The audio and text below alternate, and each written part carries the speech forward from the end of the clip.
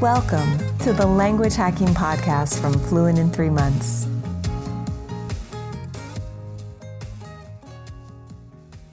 Hello, everyone, and welcome to another episode of the Language Hacking Podcast. I'm your host, Benny Lewis, and this is another standalone Ask Benny episode where I'll just be talking about my views on a particular topic in a shorter form than my typical interview ones.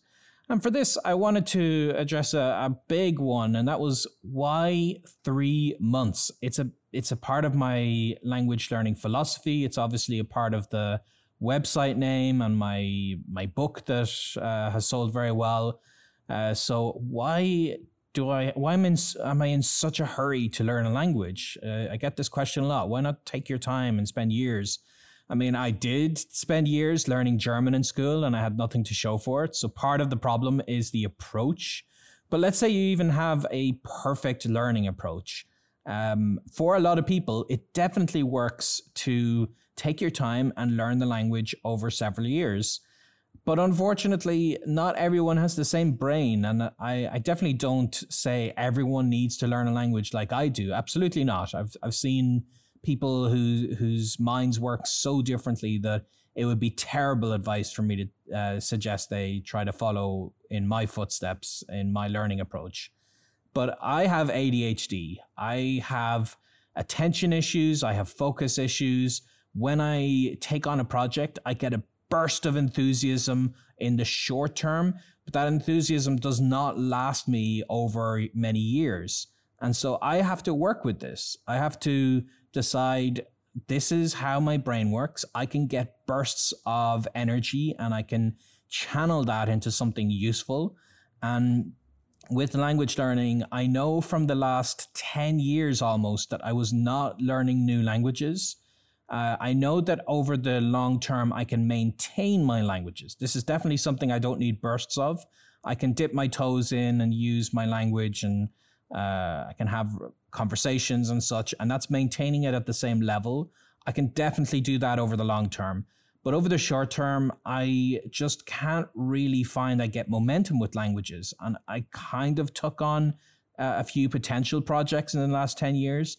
And to be honest, none of them went anywhere. I had some travels and I tried to kind of half-ass learn a language leading up to those travels. I wasn't giving it my full energy, or I thought, I'll learn it over a year or something.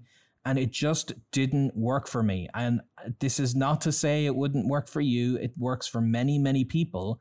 But for me personally, I need a short-term target that I'm working towards. It motivates me so much. It pushes me.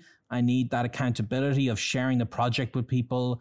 That's one thing I do through my YouTube channel, but also any kind of community that you're part of. And it's why I recommend people join the bootcamp. That's fluent3months.com/BC. Our bootcamp has that accountability for you. But I need this accountability. I need this pressure. And I need to take advantage of the fact that my mind works in bursts. And that's kind of why I have to learn a language in a short amount of time, because anything else doesn't work. The last 10 years, I have not learned any new languages. I learned languages intensively with the bursts and the projects I had, but I didn't in 10 years. And that's a huge pity. And I feel very bad about that I could have learned all these new languages. I tried to get into a slower pace of life. And, there are pros and cons of that. But in terms of language projects, I need to give something my all. And I'm very lucky that I have the kind of job that I can do a lot of work ahead of time. So I can, that's something I was doing leading into my Korean project, is the months before I started, I was recording a lot more podcast episodes. I was doing a lot more work with my team and creating products and helping to launch the bootcamp, all of that kind of stuff. So I worked more than I regularly would so that I could take 3 months of very little work. So I have these podcasts I record very infrequently. I do coaching on the bootcamp, But other than that, I'm not actually working for these 3 months. So I was able to save up at that workload. As well as that, I'm also lucky that I have a location independent kind of job. I was among the very few people doing that in 2003 when I started traveling. Very few people could have location independent jobs and work on their computers, which they could take from home. But of course, it's 2023 and a lot more people can do that. So I hope some people listening could potentially take their work with them, and then they could move to a cheap country, because I'm currently in Indonesia.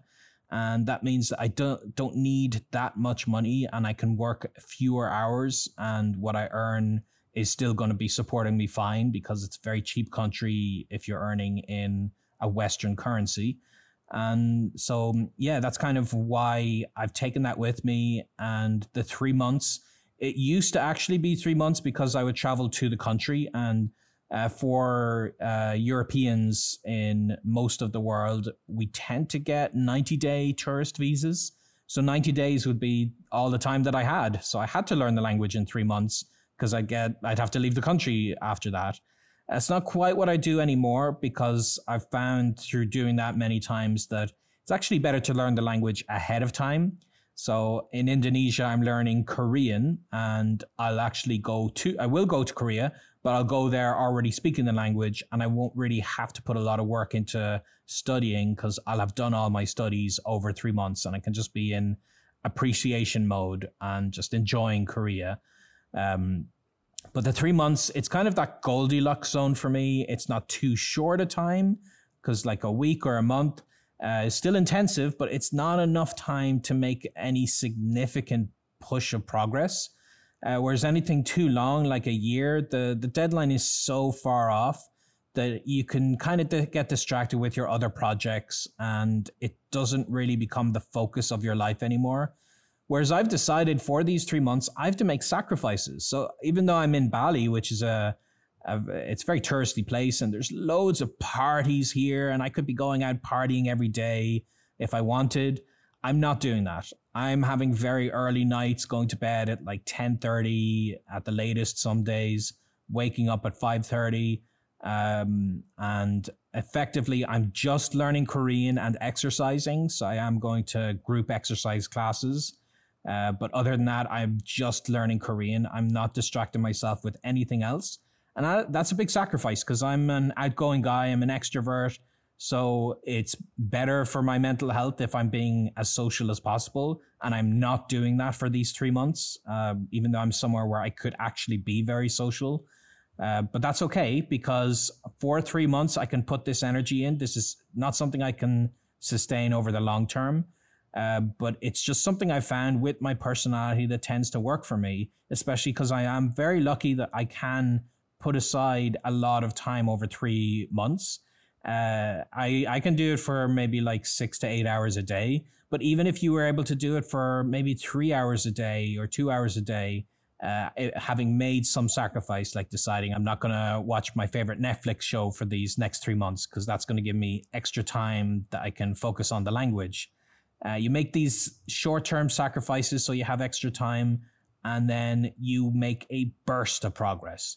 If you are interested in doing that, definitely check out the bootcamp. Again, that's fluent3months.com/BC. I do coach as a part of that. That's one of the few work things that I'm doing here. But that kind of level of intensity is very good for learners.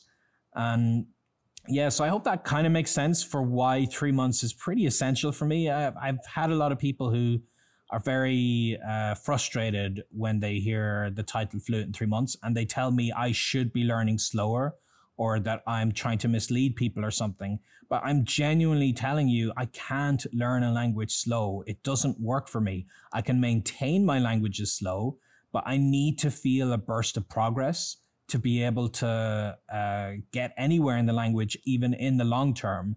So maybe that's not how your brain works. Maybe you are a take it slow kind of person, and that's fine. But if you lean a little bit more towards ADHD like I do, you absolutely should consider intensive projects, and you may see interesting benefits from that. So yeah, I just wanted to talk about that since it's so relevant to my current Korean project and what my learning philosophy is all about. I hope you found this episode interesting. Make sure to give us a review at languagehacking.com/review or in your player of choice. Just go into it right now. And if you enjoy these episodes, let us know. And otherwise, until the next one, I will see you guys and happy language learning.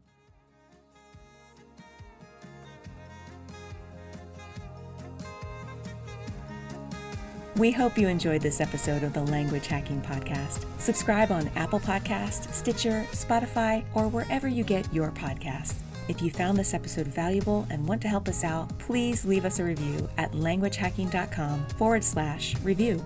The Language Hacking Podcast is presented by Benny Lewis, Shannon Kennedy, and Elizabeth Bruckner, and produced by Alice Semino, with special thanks to the Fluent in 3 Months team. The theme music was written and performed by Shannon Kennedy. Find the show notes at languagehacking.com/podcast. Thanks for listening and happy language learning.